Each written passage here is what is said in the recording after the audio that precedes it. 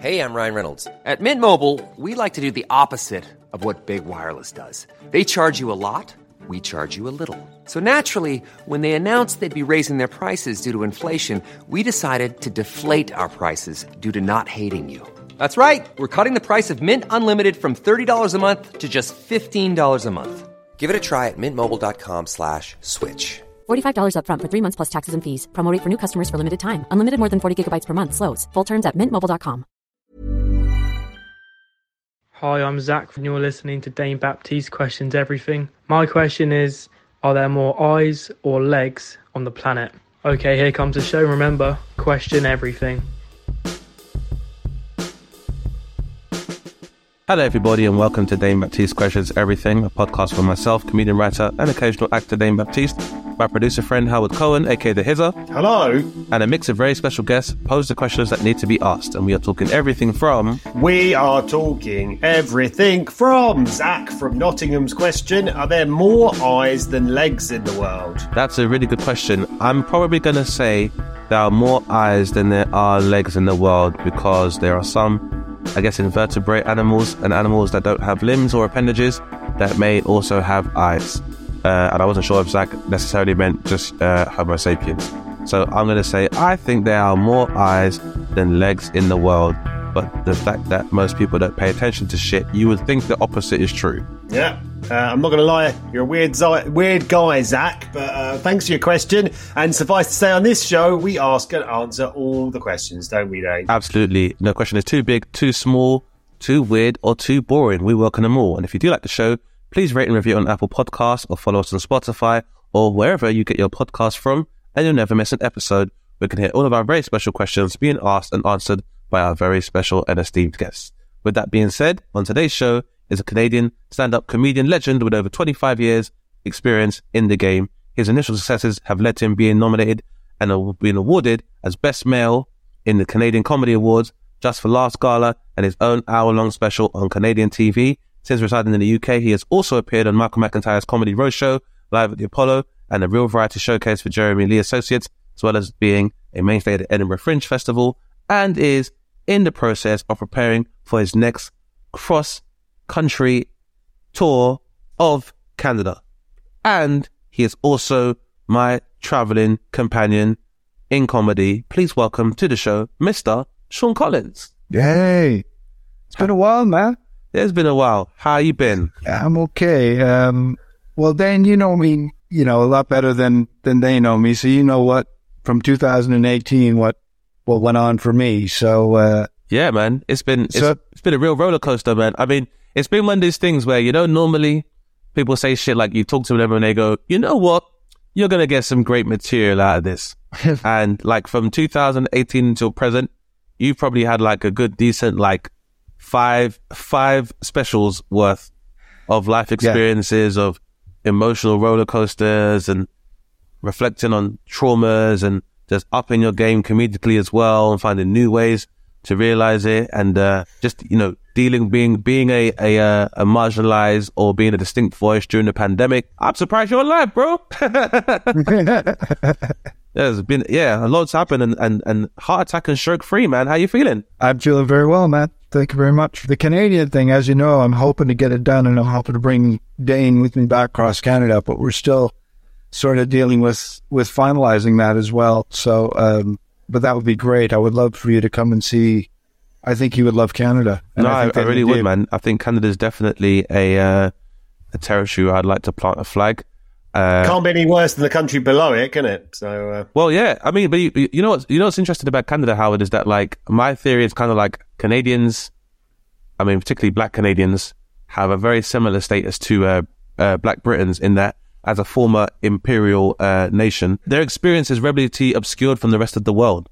However, a lot of white Canadians like Sean obviously have rich experience with interacting with what is actually a very diverse part of the world, even though that's not really shared around the world. So I want to, as Sean's squire and kind of like as a mentee, learn more about the layout there. Because me and Sean spent a lot of time in the Arab Emirates. We did like a brief tour of Dubai, and definitely opened up my eyes to learn a lot more about comedy legends, a lot of my predecessors in different parts of the world.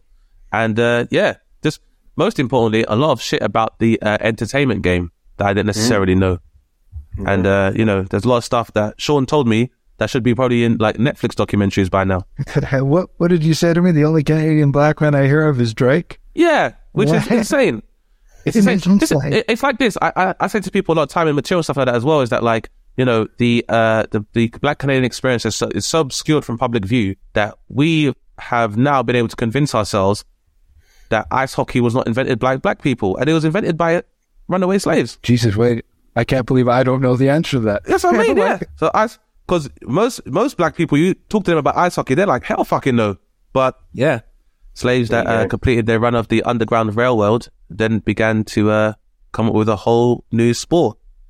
Well, it's probably time for a question, isn't it, Dane, as the format of this show dictates, mate? Yeah, which is normally quite difficult for Sean and I because we do talk a lot. But as our very esteemed guest, Sean, I'd like to invite you to ask the first question, which we'd like to discuss for about 15 minutes. And then my producer friend Howard would like to pose a question to you based on your wisdom and experience. We'd like to discuss for about 15 minutes. And then just regular shit between you and I, maybe with the absence of some 420.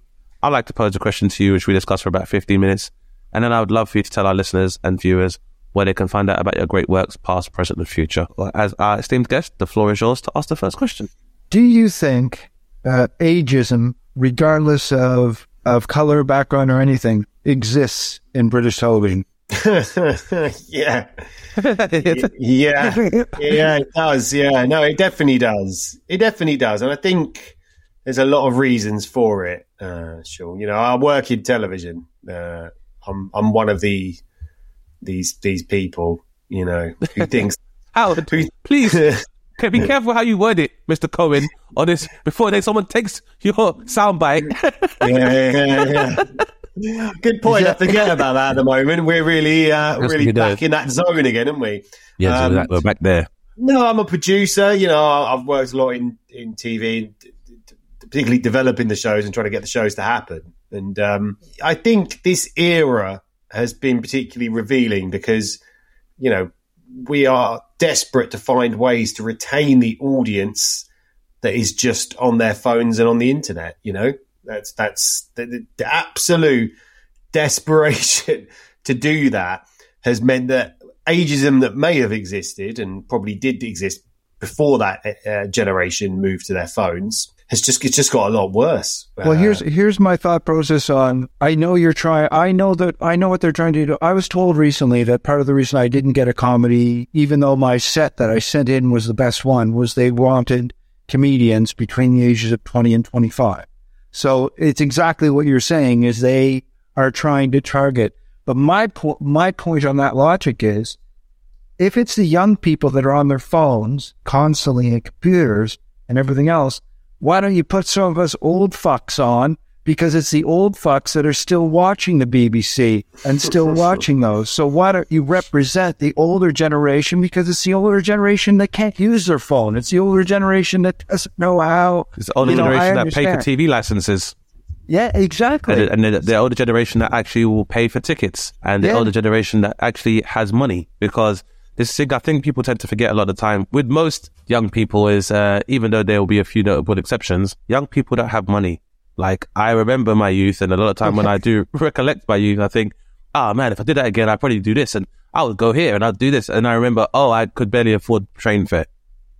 Yeah. That's why I didn't do a lot of things, and that's why my biggest, two of my biggest or most valuable assets in my youth would have been my imagination and my vitality. So even if I couldn't do things, then I could make my own fun. But that's what you tend to do when you're a young person. So it's a very insidious initiative that people are trying to commercialize and also monopolize on childhood imagination. I definitely believe that there is a serious issue of ageism within the entertainment industry, which goes as far as either the marginalization of older creatives, and is the other side which is arguably even one of the darker aspects of ageism that takes place, where it's the adultalization of young people and then the subsequent sexualization of young people within the creative industry. That rather than have people who have autonomous control over their own sexuality and people who have the wisdom of experience of being able to leverage their sexuality or display it in the correct way. What you tend to have are larger external interests, which are use people who may not have the same level of sexual experience and make them a lot more malleable and vulnerable, and could use those people to commodify their sexuality and sell it off until they reach a point in time where their sexuality isn't as easy to sell, and these people are left on the wayside. Like an example of that would be like, you look at someone like Lindsay Lohan, who started off in The Parent Trap, and then fast forward when she's gone through the Hollywood mill, and then there's rumors of sex work to like the highest bidder in the Emirates, or just having to constantly be in rehab. And that's just one of several stories where, again, it's like Britney Spears going from the front cover of Rolling Stone with all the teddy bears behind her, but provocatively dressed as a schoolgirl, to fast forward and having grown men reference the size of her breasts as a teenager. And then you fast forward years where she's shaving her head because in her mind she's covered in some kind of filth that she can't get off of herself. I think it's a very strange thing. And it really just shows the schism that exists between the show part of show business and the business aspect of it, in that most people, particularly in our art form of comedy, understand that this is, I'd say, narratively and editorially, it's a reflective art form, in that you need to see shit and go through shit in order to be very good at comedy. Because how else will people identify with what the fuck you're talking about unless you're able to give them a frame of reference or context as to why you were able to draw these conclusions from your experiences? And that's something that can only come through maturity and experience. And age doesn't always mean that because you're old, you know more than someone that's younger than you, but it's the wisdom that comes from experience. Do you know, when you were talking, Dane, when you were talking earlier about the recent, on my social media, those little clips that are getting a lot of views, and part of the reason was I went into the Comedy Store for probably the first time in about 10 years, and you saw the material that I did. But it's the first time that I did material without, in the back of my mind, thinking I want to do this so I can get on television. And maybe this is what's going to help me in my career in stand-up, is I'm not playing to get on television anymore. It finally dawned on me, the ageism thing, that I could be on a show with 6 20-year-olds, and I could rip it ahead of those 20-year-olds to the point where it's unbelievable. But I understand, they're going to take the 2 best 20-year-olds, right? And as soon as I switched and did that set at the store, I did 2 of them back to back, and that's what I've been putting clips on. There's stuff that I know the BBC will look at it and go, well, it's got 5 million views, but we can't put that on television, right? So, but it's getting the play on social media. I've never had so much traffic in my life. So all my stand-up now is, in my opinion, that I'm writing, when I'm working on it, when I'm bringing back out, is improving and getting the play, because I'm no longer worried about pleasing the BBC or ITV, because I've taken them almost out of the equation. And I'm sure if I got big enough that they would turn around and come knocking, because they're not dumb.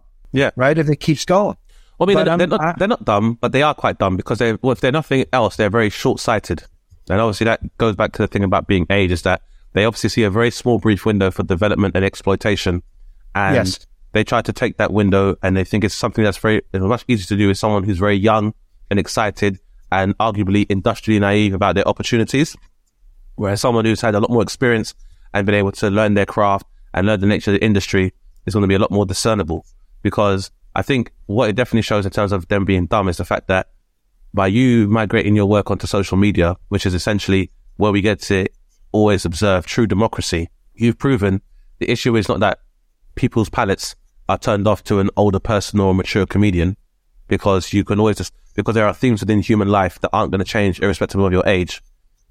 I guess it comes down to the fact, so you've proven that, there's an appeal and it definitely works, but it's obviously something within the, a business ideal within industry where they feel like, the aesthetic alone determines how well something's going to do. If something looks young or it looks vibrant, it's the same kind of logic that why they describe products as new and improved.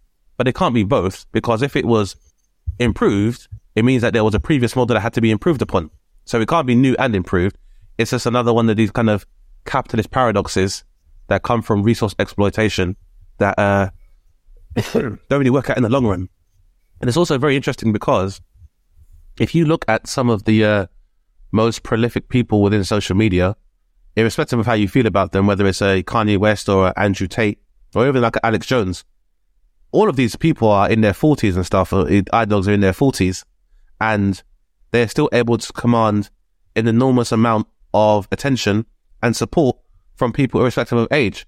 And I think that comes down to the fact that despite the fact that we've seen so much evolution in our media, in terms of our access to it and in terms of our utilization of media, human attitudes have still remained the same, whereby youth is about having the imagination and vitality to act out an ideology, but elder, more experienced minds are still very effective in giving counsel and allowing people to understand how they're able to direct that energy. And I think it's important, especially now where people are very worried about how, when you look at ideologues like Andrew Tate, how they're able to, people say manipulate or radicalize younger people. I think there should be alternate voices there as well, like yourself, potentially like myself, who can provide an alternate narrative to people who in a post-religion, post-cult world are looking for direction. And the best kind of direction or advice is always going to come from someone who's experienced that shit before.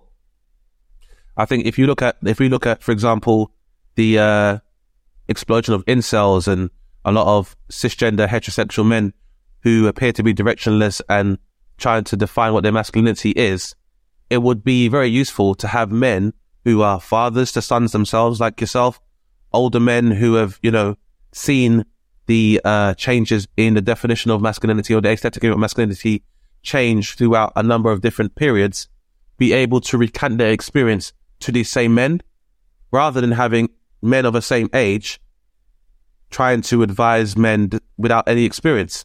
So we have the blind leading the blind, whereas we could actually be giving platforming people like yourself with some level of insight to young men to how to deal with stuff like, whether it's finding a relationship, how to manage your mental state when a relationship ends, how to maintain a relationship in order to be prosperous for your children to be able to grow up in and still be able to maintain a positive masculine influence on your children.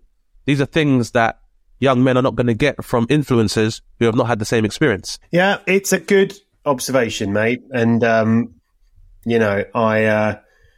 wonder what will happen. With it. But we're going to have to move on. Otherwise, we're not going to get through our questions today. But it was a good question, wasn't it, Sean? Yeah, absolutely. That's a good question. It was a good question for anybody listening. And if you don't think it applies to you, listen, the one thing in your life that is not going to change is that your age is going up every year. So if you don't want to pay attention to it now, you will at some point. You're going to start to feel a little bit irrelevant. And that's one of the most frustrating things, is having that voice and that knowledge inside you and being unable to express it can be very frustrating, especially because they almost put you out to pasture. Yeah. They almost go, but bizarrely enough, I know how we got to move on from this. Bizarrely enough, it's the UK that does this, because I think if you look at America, the comedians in America that are exploding, and you can still see those 50-year-old comedians are still getting the work and still getting the television, because they treat those comedians more like a fine wine rather than something that's going stale, right? Even if they're not necessarily doing stand-up comedy, because of the level of insight they have had and how much they've contributed to social commentary, they're still been able to move into spaces where they can still effectively benefit. Because you have a Joe Rogan, but you also have a Jon Stewart.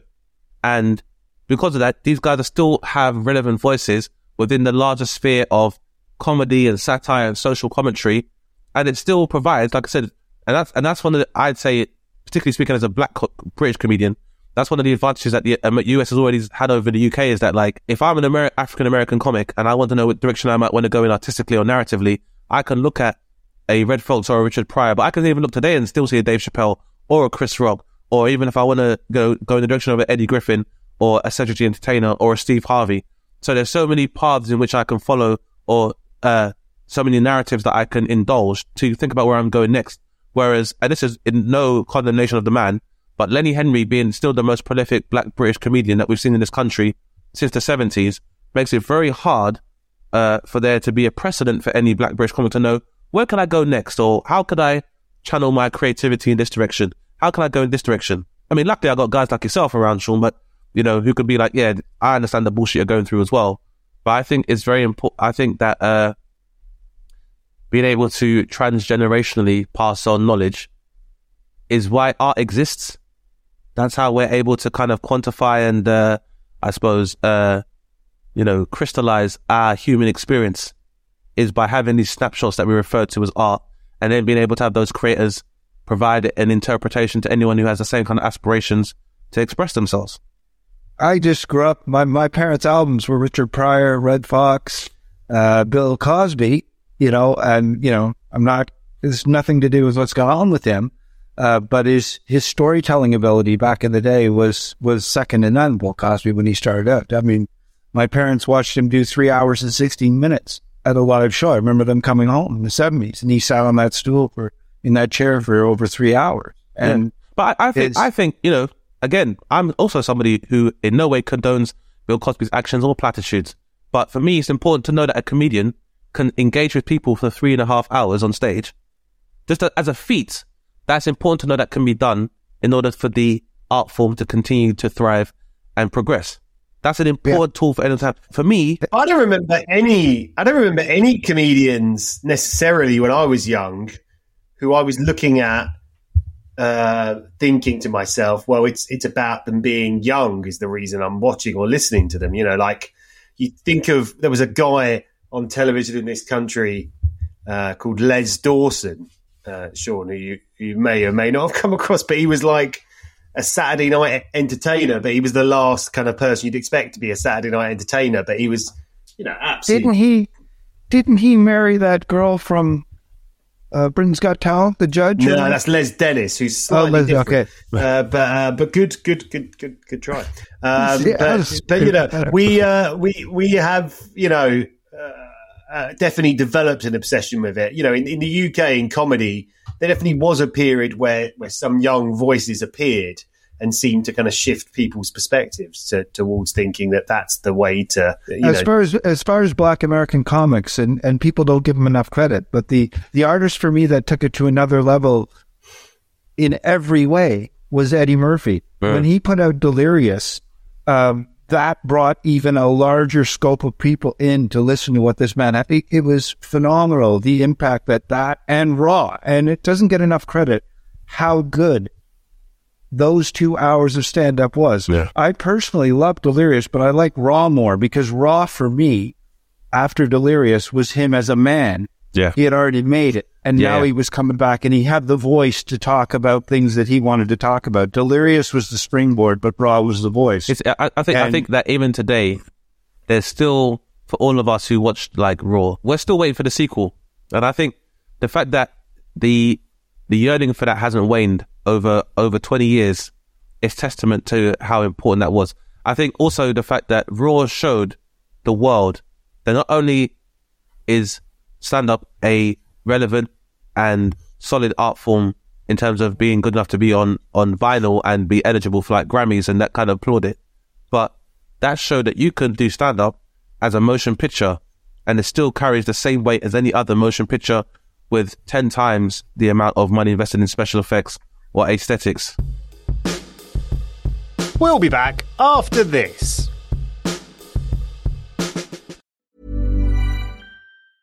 Hey, I'm Ryan Reynolds. Recently, I asked Mint Mobile's legal team if big wireless companies are allowed to raise prices due to inflation. They said yes. And then when I asked if raising prices technically violates those onerous 2-year contracts, they said, "What the f*** are you talking about, you insane Hollywood ass?" So to recap, we're cutting the price of Mint Unlimited from $30 a month to just $15 a month. Give it a try at mintmobile.com/switch. $45 up front for 3 months plus taxes and fees. Promo rate for new customers for limited time. Unlimited more than 40 gigabytes per month. Slows full terms at mintmobile.com. Hiring for your small business? If you're not looking for professionals on LinkedIn, you're looking in the wrong place. That's like looking for your car keys in a fish tank. LinkedIn helps you hire professionals you can't find anywhere else, even those who aren't actively searching for a new job but might be open to the perfect role. In a given month, over 70% of LinkedIn users don't even visit other leading job sites. So start looking in the right place. With LinkedIn, you can hire professionals like a professional. Post your free job on linkedin.com/achieve today.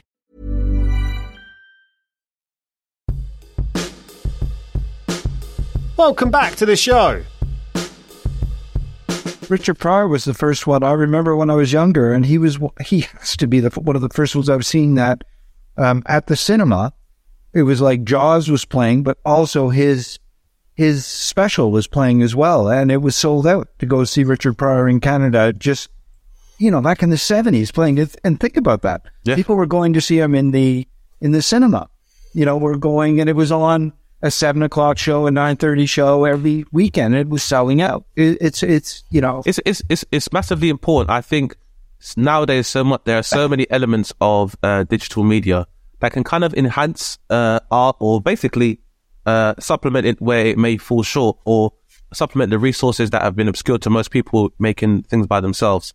But I think if we could always return to a state whereby a man can go on stage and entertain and tantalize the imagination of a whole audience based on the things that are coming out of his mouth, it is imperative for humanity to still hold on to that attribute. Absolutely. But it isn't age dependent. I think one of the reasons. No, you're right. There's I'm clearly, one of the reasons this is pertinent is that you guys are making observations based upon your experiences, right?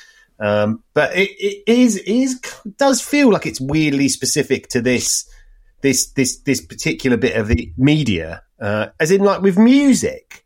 I find the way music approaches age is a very odd thing, which is, I think we can generally accept, if you want to be a pop chart success, throughout the decades, people have been young, right?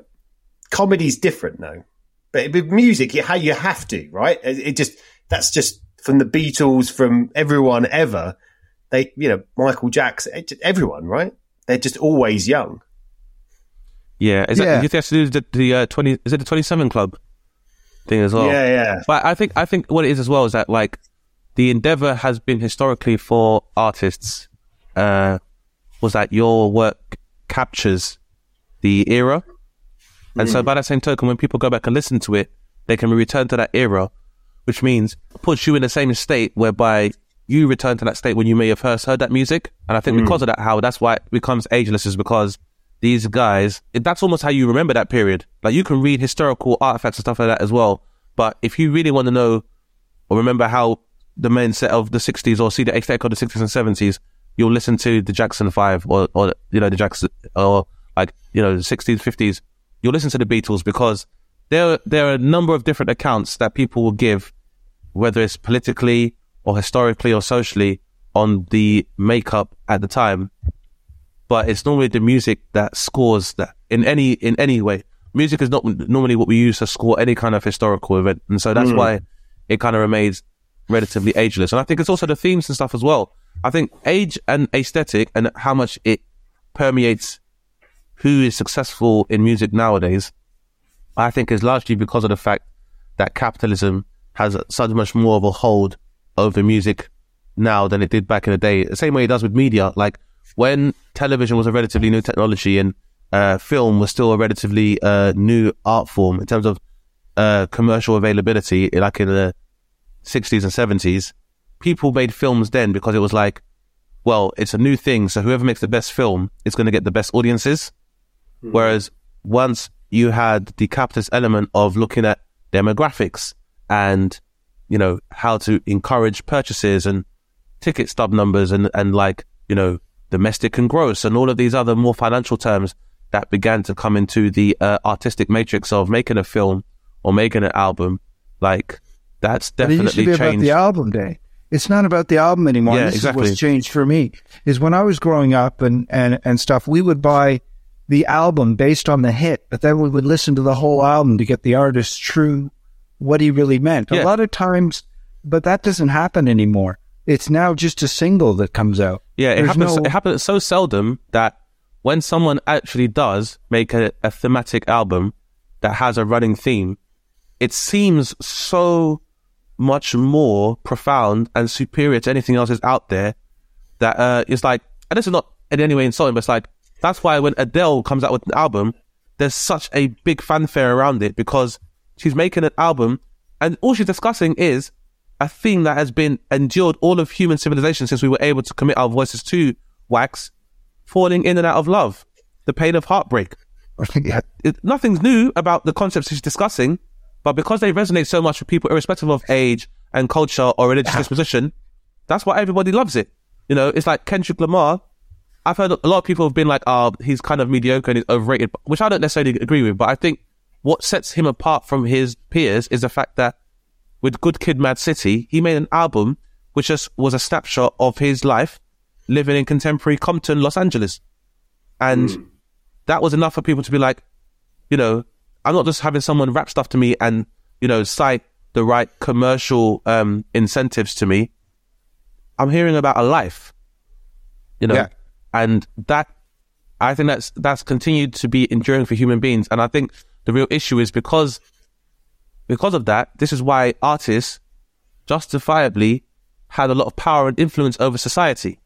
And these problems have begun where we've allowed commercial interests to distill the idea of celebrity and fame from the artist and be able to use the idea of a celebrity or a famous person or an influencer to now become the human clothes horses or the human billboards that we see trying to dictate behavior today. And I think one of the reasons why there's such a youth focus on it is because then young people are able to look at that and they project onto it because they're like, that person looks like me. And so they probably understand my life a lot more and can influence decisions that they would not normally make if they didn't have the wisdom of experience. Because that's the problem, is that when you're as a child coming into like adolescence and then trying to experience the early stages of adulthood, it's like having all of these inclinations and having all of these kind of needs you've never had before. One of them being the need to belong. And people can take that and manipulate it and try to organize you along a tribe or a demographic, because it's like even now we have such a intense discussion about like identity politics, but for people our age, like you saw Bowie wore like makeup and it wasn't really necessarily an issue. It was like, let's see where he's going with this. But David Bowie never used to sing songs about wearing eyelashes or I'm a woman. He could still sing he's a star man, but the way he appears, we all understand that he's trying to subvert certain ideas. But he would show rather than tell. Whereas now we live in an era where people precede any conversation or any idea they have by first declaring what demographic they belong to, and thus, almost in a way, how their position within that demographic can be monetized and who they appeal to. So it's almost like talking about, this is who I'll be able to sell to, and that's why people should pay attention to me. And it's like, even nowadays where it's like, you hear about celebrities, fans having particular names, and it's like these fans, like Lady Gaga's fans are called this, and Rihanna's fans are called this. It's like, it's very possible that Lady Gaga fans are also fans of Rihanna. They don't all have to be separated. And you normally only get that kind of stratification if someone's trying to do marketing shit. Yeah. It's the whole thing, getting back to what you said about heartache. Everybody has heartache. Yeah. Everybody. And in comedy and in music, it's people, the artists that do really well with heartache are that, okay, take Alanis Morissette, because you mentioned somebody else. Alanis Morissette's first album was basically about a breakup. That's what it was, Jagged Little Pill, right? The difference between her and who you said before dealing with it is the personality. Alanis Morissette is the kind of woman, when you listen to her, that would crazy glue her ex's penis to his stomach. And you can tell that that's what comes across for me in that album, is that she's the kind of woman, because she does, I don't know if you heard that song at the end, it's a secret track where she sneaks into her ex's place and goes and uses the shower when he's not home and stuff like that. Yeah. Well, I was on a road with a comedian who was best friends with her ex. And basically, yeah, she did that. And that's crazy. Yeah. She went back, but she sang about it. And the appeal is, I think she represented, there's a lot of crazy people out there that cannot handle heartache. Yeah. And they can relate to the fact that they felt like crazy gluing their ex's penis. People felt like, it's cathartic. And that's the thing sometimes, is that, like, you know, there's always that, the argument of art imitating life and life imitating art. For me, that is it's an interdependent relationship, and both those things feed into each other. Life needs to exist in order for art to exist, and art needs to exist in order for, life to be more bearable. Right. But what you were saying about Adele, what I'm saying is Alanis and Adele, basically their albums sometimes are the same thing. It's just Morissette is an angry, how she deals with Adele. You'd never think would crazy glue a penis to his stomach or go crazy or stuff like that, but Alanis you would. So and they both appeal on the same topic. Yeah. Because they have different points of view going into that topic. Precisely. And how they deal with it. And that's what's needed. And I think it's very strange to presume that there are institutions out there who are aware that they're living on an earth with 8 billion people with varying 8 billion stories, and yet they can dictate what all of those people want. They're trying to funnel it all into one kind of story. Yeah. They just one narrative. That's the scary thing for me about stand-up right now, is that, yeah, there are young ones coming up, but if you look at it, if you look at stand-up now and the way it's going, Dane, it's going into a kind for me, and I'm not saying they're not talented. I'm saying it's almost a retraining. Yeah. Because there's no more, because they know if they push the envelope too hard, there's topics you can't talk about because you'll get canceled and they won't touch you.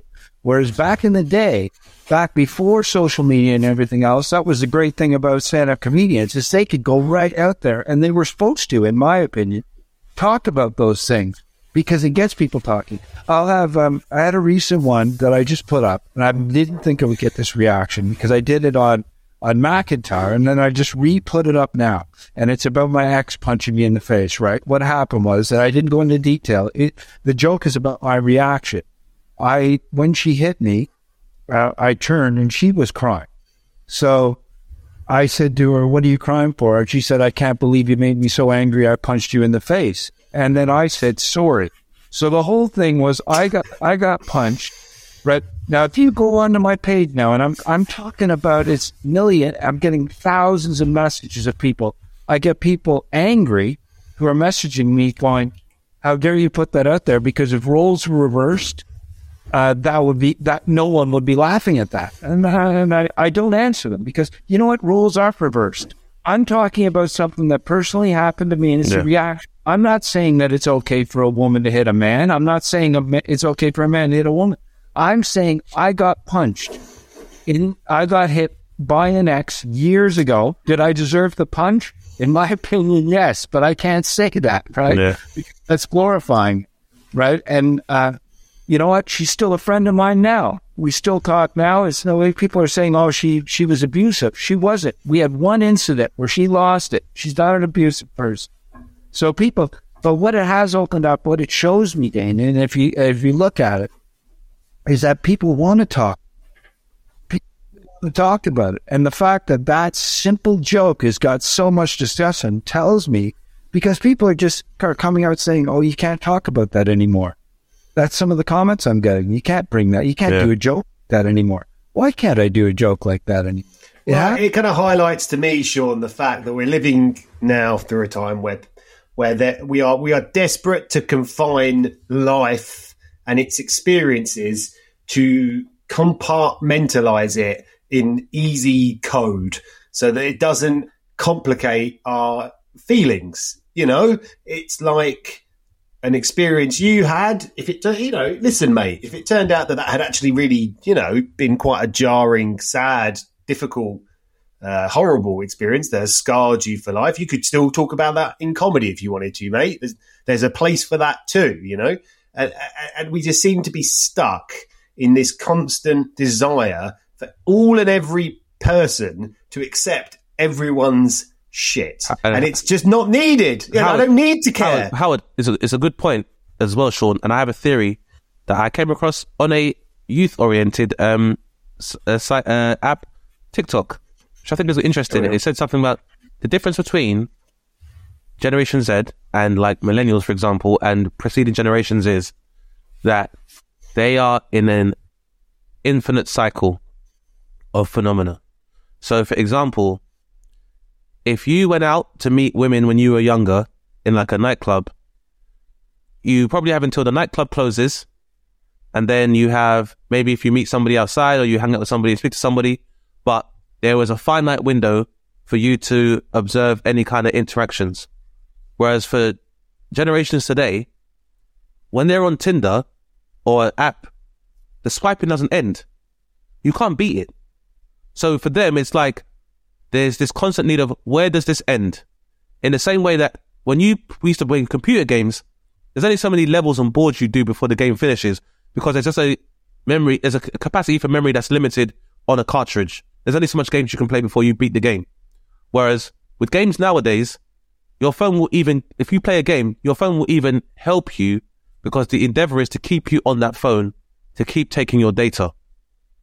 So this generation now, they're in an endless loop of everything. And it might be one of the reasons why they're so focused on cancelling things, because anytime they open up a new recess or a new loop and a new path, there's now this, I guess, existential fear that it's never ending, and how far that, and these rabbit holes and rabbit holes is all their lives. And because there's no way of ending, it's like YouTube will never stop suggesting content to you.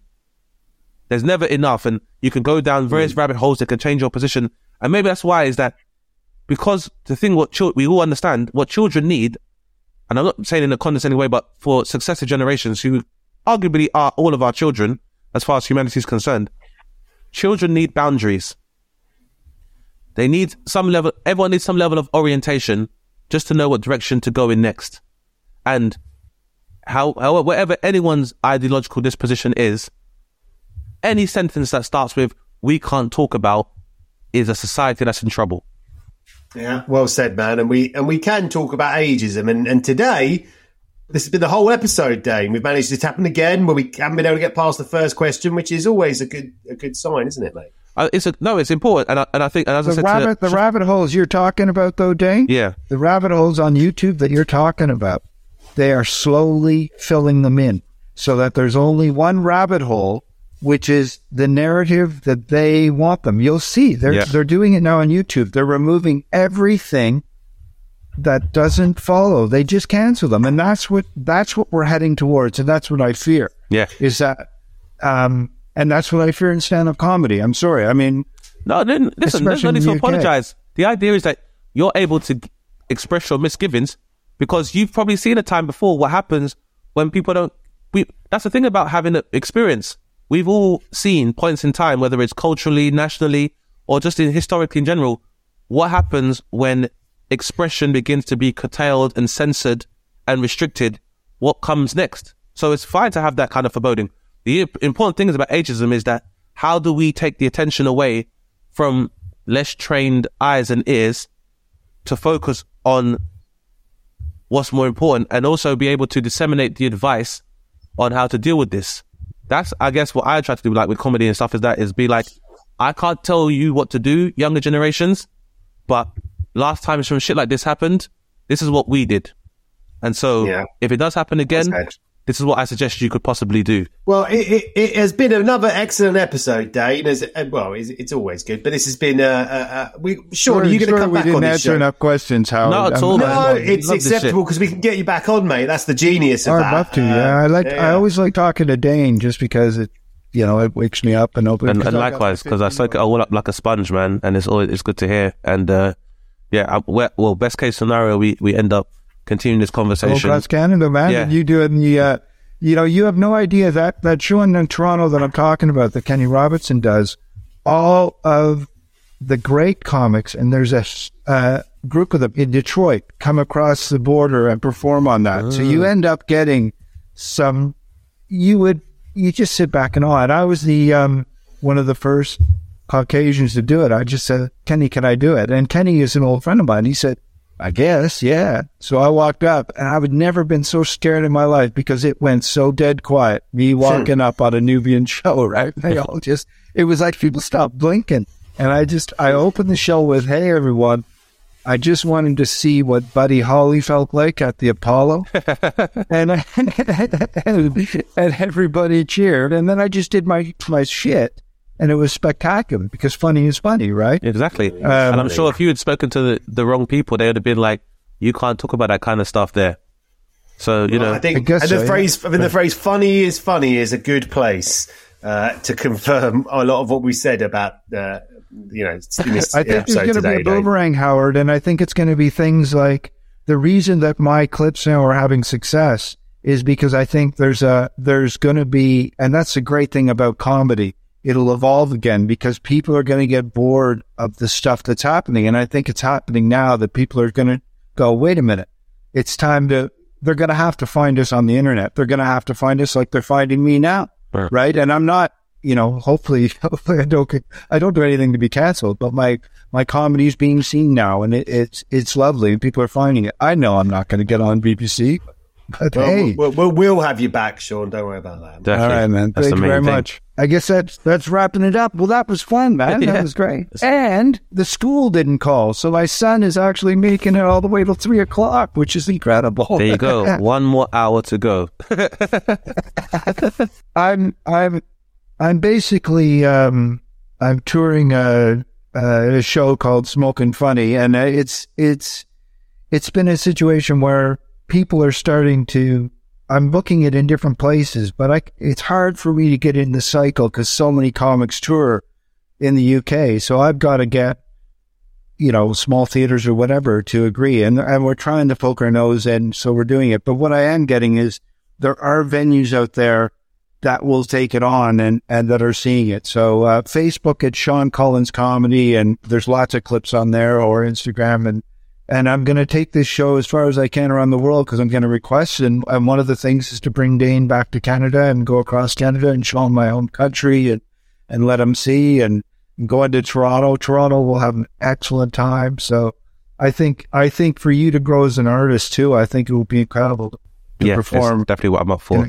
And for our listeners as well, you can also try Before You Buy, because Sean's got a bunch of comedy clips on his Facebook page, so you can check those out. And hopefully look out for our Sean's tour next year. You might see me pop up. But in the meantime, to say, Sean, thanks very much for coming on. Always good to talk to you as a bro and also as a fellow comic, man. So I'll see you in these comedy streets very soon. Dude, I look forward to you ice skating in Canada. That alone, I'm going to film. I'm here for it. Thanks again, man. All right. Cheers, man. You've been listening to Dane Baptiste Questions Everything, hosted by Dane Baptiste and myself, Howard Cohen. For more from Dane and myself, make sure you follow us on Instagram at DaneSnaptiste and at The Howard Cohen. You can now support us on Patreon. Just search DBQE Podcast and unlock ad-free content, and you can watch the full-length video of the podcast. Please don't forget to rate, review and subscribe to us wherever you get your podcasts. If you have a question for Dane, make sure you send us a DM on Instagram at DBQE Podcast, and we could feature you in our next episode. Thanks for listening, guys, and remember, question everything. Insanity Group. Hey, it's Danny Pellegrino from Everything Iconic. Ready to upgrade your style game without blowing your budget? Check out Quince. They've got all the good stuff, shirts and polos, activewear, and fine leather goods, all at 50 to 80% less than other high-end brands. And the best part? They're all about safe, ethical, and responsible manufacturing.